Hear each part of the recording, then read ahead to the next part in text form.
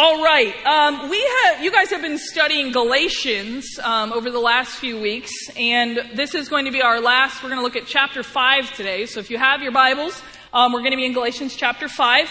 This is a chapter that I really like. It's a I don't know, sort of a fun chapter that Paul writes. But I want to start out by having you guys look at some artwork, and you'll understand why, hopefully, in a second. So can you bring up one of those pieces of art for me, please? Okay, this is a delightful piece called Number 6, Violet, Green, Red. Okay? This is a work of art. Okay?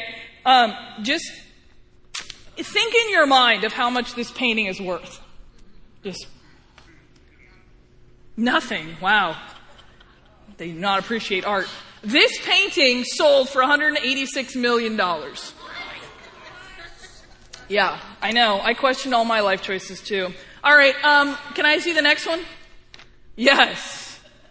This was actually bought by a web entrepreneur, so this actually sold for this. I don't have a name for this painting, but I just want you to soak it in, okay? This painting sold for $43 million. I'm not kidding you. I don't. All right, then this last one. Yes. I know you're like, no, my 4-year-old did this on accident. They did not, okay? This particular scribble thing here is worth $23 million.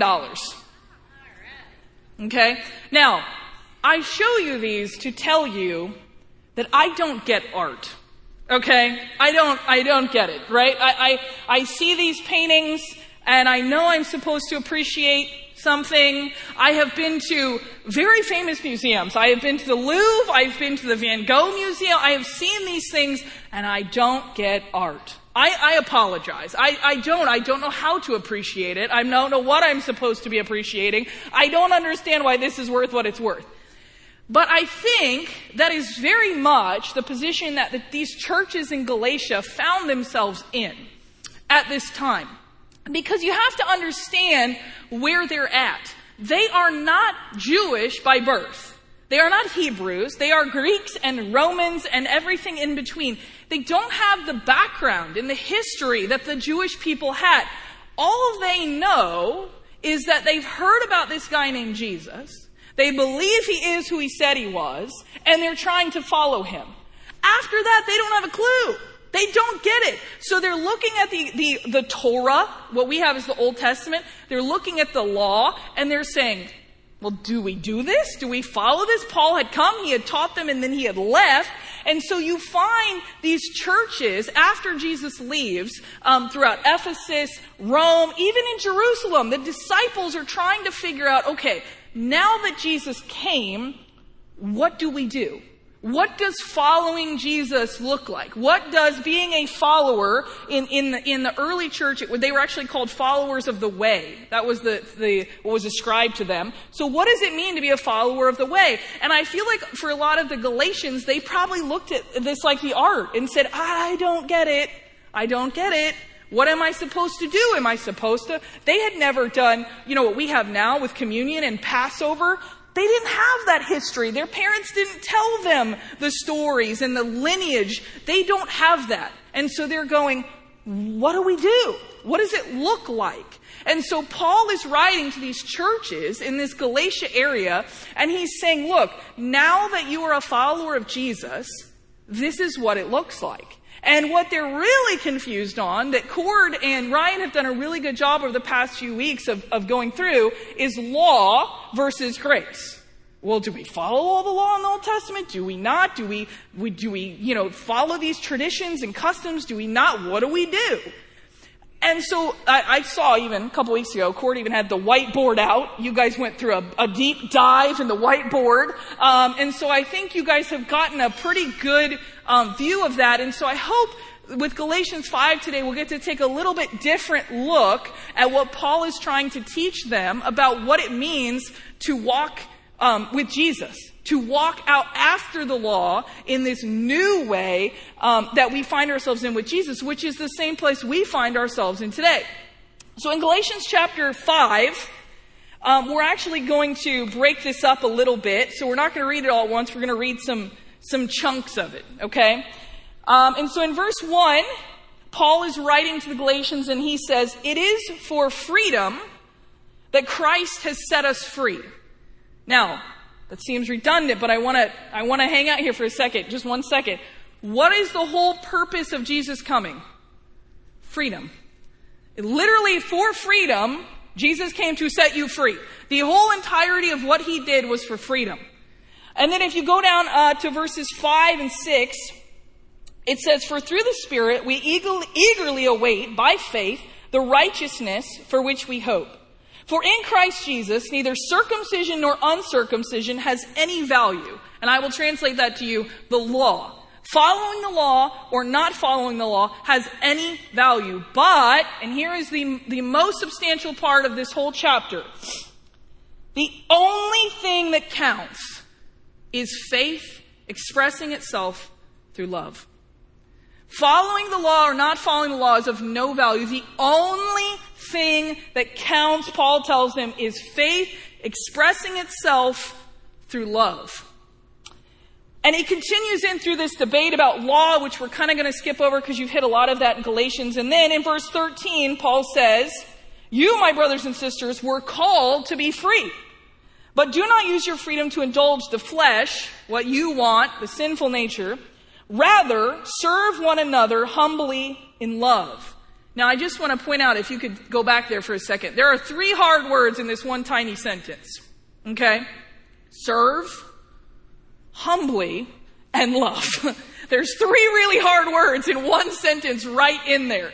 And Paul's saying the whole point of the freedom you have been given is that you in humility serve one another. It's the whole point of the freedom that you've been given. And he finishes here where he says, "For the entire law, all the stuff before, is fulfilled in keeping this one command: love your neighbor as yourself." And this first part of the chapter, the first thing we see about living in the Spirit is that living in the Spirit is not easier, but it's better. Okay, that's the first point I want you to see. It's not easier, but it's better. And people think that living under grace is easier, right? I'm not under the law. I'm free. Life is easy. It's not easy. It's actually harder to live under grace than the law. And I'll tell you this story. I have a dog, a little dog, and don't judge me, but she eats what I eat, okay? Like, I have dog food, but when I eat, she eats, okay? Look, you raise your dog, I'll raise my dog, okay? I mean, it's fine, okay? We've been together a long time. And the other day I was eating Hooligans, okay? And I gave her a piece of celery, to which she enjoyed. She chomped it up, right? Then I gave her a piece of seasoned fry, to which she chomped it up and really enjoyed it. Then I gave her another piece of celery, to which she left it on the ground, searching for more fry. Because here's the thing, okay? Celery is fine until you've had a seasoned fry, dipped in Hooligans Ranch, okay? Then why would you waste your time eating celery? My dog gets it, okay? And that was Jesus' whole point, and it's Paul's whole point. The law was fine. The law served its purpose. The law was good for us. But once you've tasted grace, why would you choose to live under the law? If somebody told me I could eat fries for the rest of my life with no consequences, great. I will never touch celery again. And that's his whole point, is that the law, there are over 600 laws in the Old Testament. That was fine. It served its purpose. And here's the thing. For the Hebrew nation, the law, living under the law, was kind of simple. It wasn't, you couldn't do it all, but it was simple. It was black and white. It was this or that. If you screwed this up, there was a sacrifice. There was always a plan. It was very laid out. And then Jesus came, and everyone said, yay, we don't have to follow rules anymore. Except that Jesus upped everything. Living under grace was never meant to be easier. Jesus would say things like, you've heard it said, eye for an eye, tooth for a tooth, revenge. He said, but I'm telling you, love your enemies and do good to those who don't do good to you. What? Like, that's worse. That's way harder. Or he says, you've heard it said, don't commit adultery. Okay, black and white. But Jesus says if you even look at someone else, you've already committed adultery in your heart. That's worse. That's harder. We think that living under grace and freedom is just one big picnic.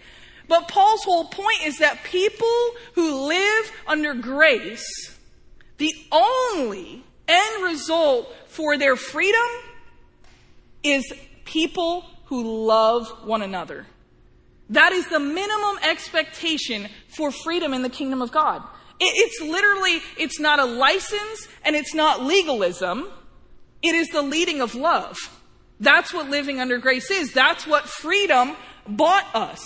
And here's the thing, this is really challenging. The only thing that counts is faith expressing itself through love. That is much harder than do not lie, do not steal, right? Because we can go through a checklist at night and we go, yeah, I did that.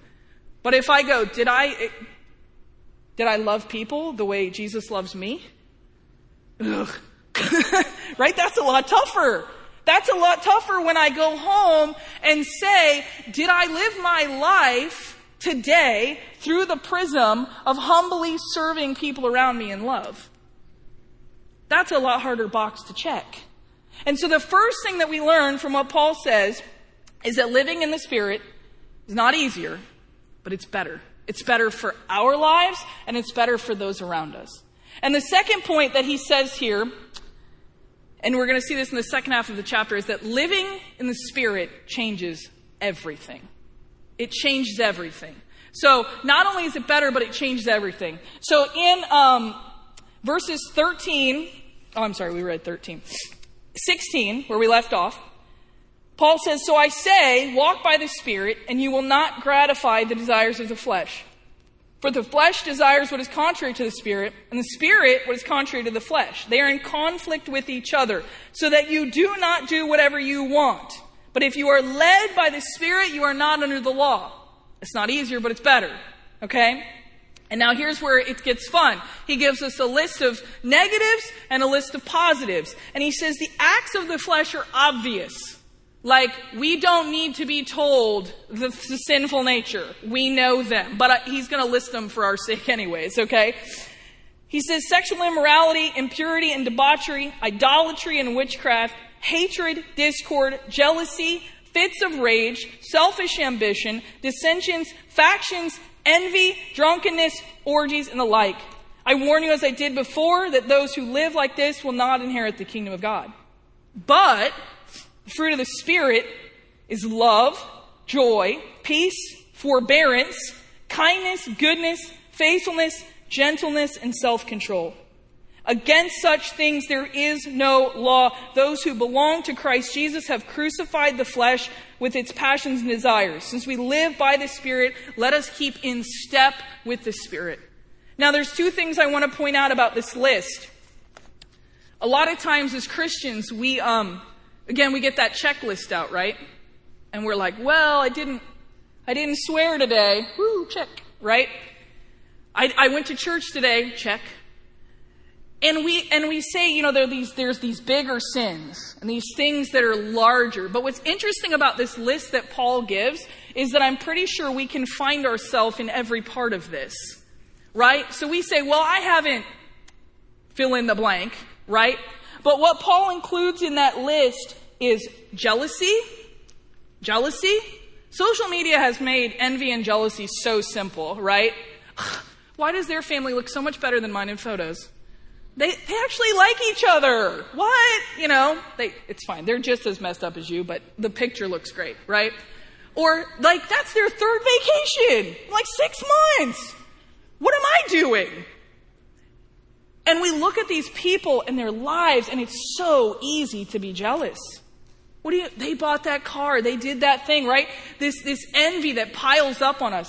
He also gives in that list fits of rage.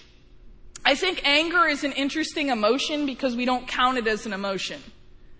So we like to say, for example, that women are really emotional. We're really emotional because we don't count anger. Because anger is this acceptable emotion somehow. But Paul says it's not. For people who live in the Spirit, fits of anger and rage do not reflect Jesus. And that is difficult. He also, he lists selfish ambition. I don't think anybody in this room would say, I don't have a problem with that. No. I'm always looking out for everyone else. I haven't thought about myself in at least a week. The desire for self is intoxicating. It is fierce. Selfish ambition, right? And the problem in our culture is we've told people that is a noble pursuit. Work on you. Do what's best for you. If people aren't good for your life, meh. And Paul says if you are in pursuit of you will not bear the fruit of the Spirit. And that's another really tough thing to do. And so he gives this whole list of all these negatives, and then he gets to the fruits of the Spirit. And I really want to look at these for a second. Now, if you grew up in the church like I did, you probably learned the fruits of the Spirit young. Like they're a thing we love to teach kids. And there's usually a song, and it's fun. Or you're like picturing in your head a poster with like grapes and apples, and there's like fruit, fruits of the Spirit labeled on it. And like we grew up with the fruits of the Spirit really early on. But I hope today to give this some maybe adult legs for you here. The first thing he says is love. And really every other fruit that he lists comes from that fruit. Love has to be the cornerstone. Now, there's a misconception about love. And you may have heard this before. In the Greek language, there are 4 words for love. So we just have love in English because we're lazy, I don't know. We're not very creative. But the Greeks had a lot of different words. They had a love, in a romantic sense. They had a love in a family sense. They had a love in a friendship sense. And then there is agape love. And most often when you see love in the New Testament, it is agape. It is the Greek word agape. And this word, we like to say it's like God's love for us, but it's really much deeper than that. It is a choice, it's a decision love, where I choose to love you in spite of, or because I'm going to, or no matter what has happened. It's a choice love. Here's the interesting thing. We get the word in English, agony, from agape. I know some of y'all are going, yeah, love is agony. Yeah, right, I know. But it's not a like lovey-dovey kind. It's a gritty, hard choice. That's what it is. Agape love. It is a hard choice to suffer through, to pick someone else, to elevate somebody else above me. And 1 Corinthians 13 is a verse that probably a lot of people have heard, because we like to read it at weddings. And no offense if you read this at your wedding, but I think it kind of does a disservice to the passage. I gotta be honest, because we think that the ultimate and only example of love is in marriage. That is one expression of love, but that is a small part of the whole of who we are in Jesus expressing love. And when Paul writes in 1 Corinthians 13, he is not talking about husbands and wives. It is not that kind of love. He is using agape love. And so he goes through all of these things that don't matter. And then in 1 Corinthians 13:4, can you pull that up for me? Agape love, agony love, choice love is patient. It's kind. It doesn't envy. There's that jealousy again. It does not boast. It is not proud. It does not dishonor others. It is not self-seeking. See how these keep piling on each other? It is not easily angered. I just want to tell you guys, I drive to school every day to work, way out 40. I work out in the sticks, and I drive way out into the woods. And about once a week, and I apologize if this is your car, there's a car, they drive kind of slow. They have a kayak rack with a kayak on top, and they have a sticker on the back that says, "I'd rather be kayaking." And I'm always like, yeah, me too, but I'm going to work. And I told the kids, I get like irrationally angry. Like this person did nothing to me, and I'm just really angry that they're going kayaking and I'm going to high school. Okay. And so that's just me. I don't know. But I think a lot of us when we drive, that's probably one of our most easily angered there. It keeps no record of wrongs. Wait, go back. Go back for me. I think this is one of the most important, trademarks of agape love. Because we as humans are so good at keeping records of wrongs. Not ours. We're glad God doesn't keep ours, right? But we're good at keeping other people's.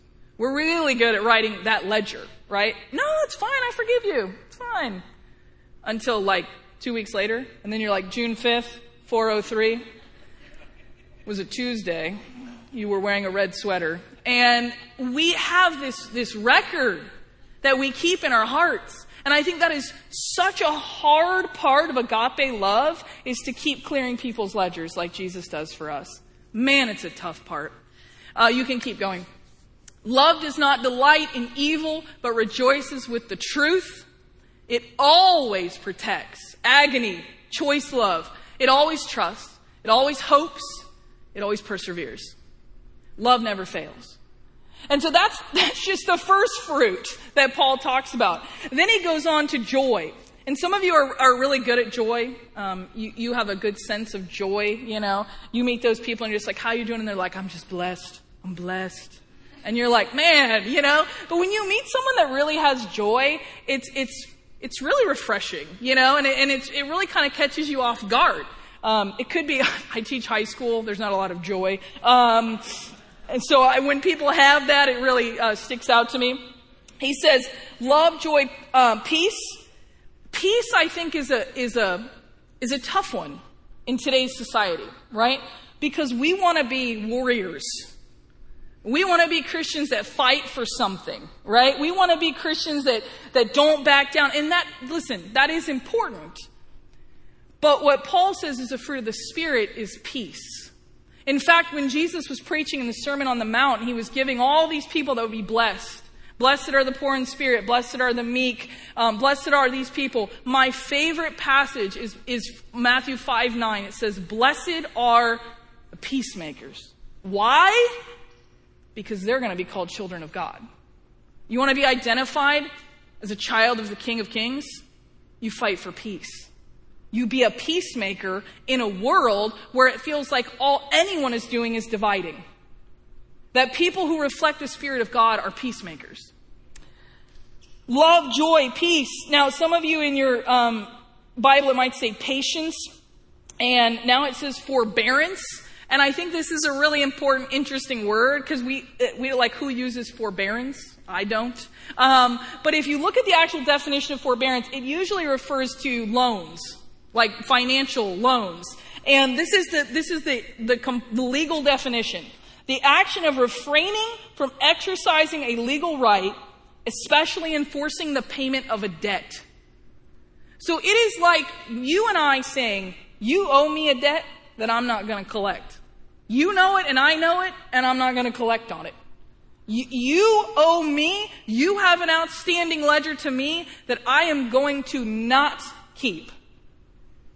Which is the exact picture of what God did for us. You have a debt to me, you have an outstanding ledger, and I'm not going to count it against you. And he keeps going. Forbearance, kindness, goodness, gentleness, and self-control. And I think what's tough is, like I said earlier, I think most days when we go home, we'd like to check off a list of things that we didn't do. Right?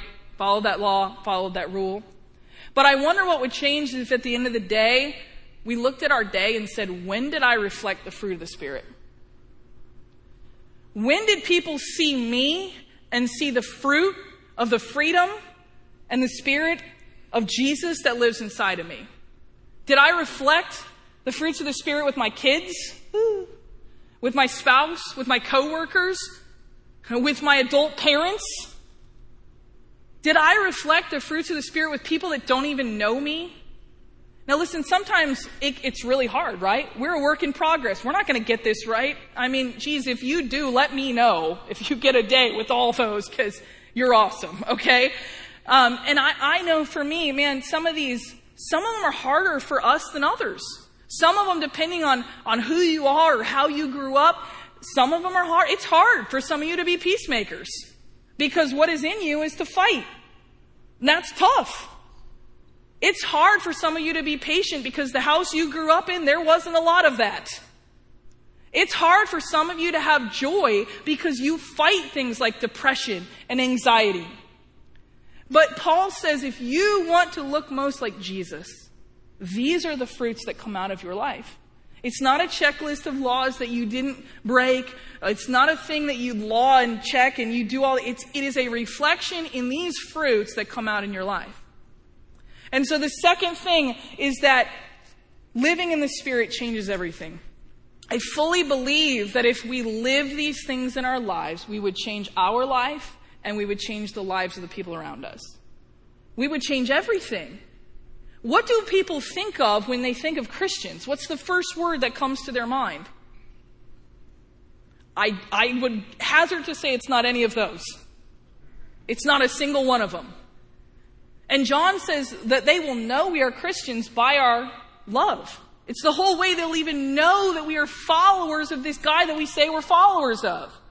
And so my challenge to us and my challenge to me is that we start to filter our day through that. I was reading a book and I love the way this guy said it because he said, people want to know, like, is this a sin? Is that a sin? How close am I to a sin? Am I sinning now? Am I not? And he said, instead of asking those questions, what we should ask is, what does love require of me? Because we remember, the only thing that counts is faith expressing itself through love. And so I read this and I thought, oh, that's great, right? What does love require of me? Until I woke up the next day and I went to work and somebody asked me to do something I really didn't want to do. And I couldn't stop this question in my brain. What does love require of me? Because love requires that I put you before me. And love requires that I serve you humbly. And love requires that that person that I don't like, who follows that political party or that belief system or that neighbor or that coworker, the people that are horrible to me, I still, as a person who lives in the freedom of grace, am called to serve them. And that's tough. And so my challenge to you is to filter that through. When you think about things, what does love require of me? What does loving the Lord my God with all my heart, soul, mind, and strength, and loving other people around me as myself, what does that require of me? Because I'll tell you this, it's not easier, but it's better. It's not easier, but it's better. And the last thing that we learn from living in the Spirit is that living in the Spirit builds legacy. I think the older we get, the more concerned with our legacy we become. When I was 17, I don't think I cared about my legacy. I just wanted to get out of high school. But the older I get, the more I think about what are people going to think of me? What am I going to leave behind? Who am I going to leave behind? We start to think about, what are people going to say about me? And I want to tell you guys a quick story. If you ask me who my hero is, I would probably tell you it's my grandfather. I have really awesome grandparents on both sides of my family. I like to say that my mom's mom is like the Queen of England. She is like spitfire and fearless and smart, and I love so many things that I've gotten from her. But my dad's dad is the total opposite. And he has an interesting story. His father was a World War I veteran who was an alcoholic and abusive. And his mother died when he was very young. And his siblings all got split up. And he and his sister ended up getting shipped off to an orphanage in St. Louis. And while they were there, after a few years, a woman named Miss Pudding took them in. That's actually where our last name comes from. It is not our family name. And she took him in, and he ended up not finishing school. He left to help her work with all of her business because Mr. Pudding had died. And then he went to Korea and served in the military. And when he came back, I kid you not, he was riding his bicycle down the street and he saw this girl gardening in the front yard and they fell in love. Isn't that I know, it's like out of the Notebook or something. And they fell in love and they had this first kid named Joe, and he was a doozy. And then they kept having kids, and my grandfather worked the late shift in a factory almost his whole life. And he would come home every night, and he would read the Bible, and he would eat sardines out of a can. But he exemplified to me the fruits of the Spirit more than anyone that I can think of. If you ask me why he's my hero, the older that I get, the more I realize the things that he showed. Patience, kindness, love, raising his kids to love Jesus, to have opportunities that he could never even have had. And I guarantee you, if you told him 20 years ago that his granddaughter would be on this stage, he wouldn't have believed you. And if you had told him that his son and his daughter-in-law would be part of building a church that reached almost every nation in the world, he wouldn't have believed you, because he won't even get on an airplane. And if you had told him that he'd have grandkids from Ethiopia and China, he would never have believed you. But the fruits of the Spirit in his life built a legacy that lets me stand in front of you today knowing who I am in Jesus because of how he chose to build his life. He chose to build it on kindness and love. He chose at every opportunity to put someone else above himself, even when he could have very easily picked himself. He never did. He never has. And his fruits of the Spirit are what have built a legacy in my life. And so I think as we think about our legacy and we think about, what do I want to leave my kids? What do I want to leave my grandkids? What do I want to leave that kid in youth that really looks up to me? Or that kid in children's ministry? Or that kid that I teach? What do I want to leave? I think the greatest thing that we can leave is the fruits of the Spirit. Is that every time they think about us, they think about people who chose to walk in the Spirit. Who instead of picking fits of rage and dissension and jealousy, made a choice to pick love and joy and peace. Who chose to fight for peace. Who chose to be patient and kind and gentle with us. That is what I think the legacy of the Spirit looks like. And I want to close up with this verse. And I actually want to read you more than I have on the screen. Hebrews chapter 12. The writer of Hebrews is telling the people the difference between the Old Testament, that old covenant living under the law, and the New Testament. And what it means for us as believers, how it changes things for us, okay? And what he writes is this. He says, "You have come to Mount Zion, to the city of the living God. You have come to thousands upon thousands of angels in joyful assembly, to the church of the firstborn whose names are written in heaven. You have come to God, the judge of all, to the spirits of the righteous made perfect, to Jesus, the mediator of a new covenant, and to the sprinkled blood that speaks a better word than the blood of Abel." And then he says this in verse 28, "Therefore, since we are receiving a kingdom that cannot be shaken, let us be thankful." Can I tell you what your inheritance is as a child of God? You're getting a kingdom that cannot be shaken.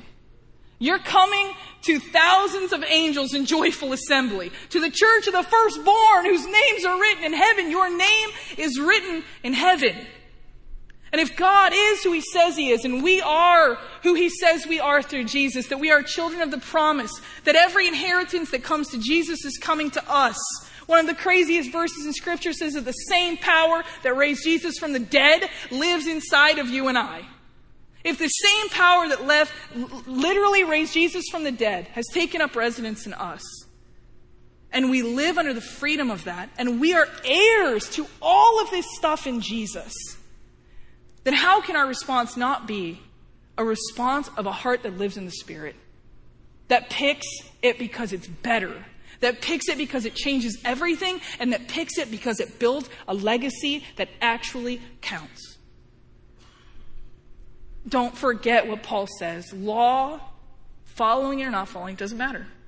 The only thing that counts is faith expressing itself through love. The only ledger in the kingdom of heaven is faith expressing itself through love. I'd like to pray to close this out here. And I hope that you have learned something from this Galatians series. I know I have. And through Cord and Ryan and now tonight, it's something that Paul said to this church, these churches many, many years ago, would still resonate with us when we walk out the door. And so I'm grateful for you guys. I'm glad that you are here. I'm glad that you have joined us. And I just want to say I'm really grateful to be here in the opportunity. So I'll just pray to close this out. If you would join me, and then we'll just dismiss from there. God, we come before you today so grateful, God, for the inheritance that is ours in Jesus, for a life in freedom in the Spirit that you have given to us. God, we are so blessed by you that we get to move from law to grace, and that we get to use our freedom in your grace to serve one another. God, help us with that struggle to find that agape love, that hard choice love, to elevate others above us, to choose joy when we could choose other, to choose peace when we could choose division. God, help us to be people who reflect the fruits of the Spirit that live inside of us. God, we thank you for the power that is ours in Jesus. And we ask that you would help us to be people who build our legacy on the fruits of your Spirit. And we thank you for your word tonight. In Jesus' name, amen. Have a great night, you guys.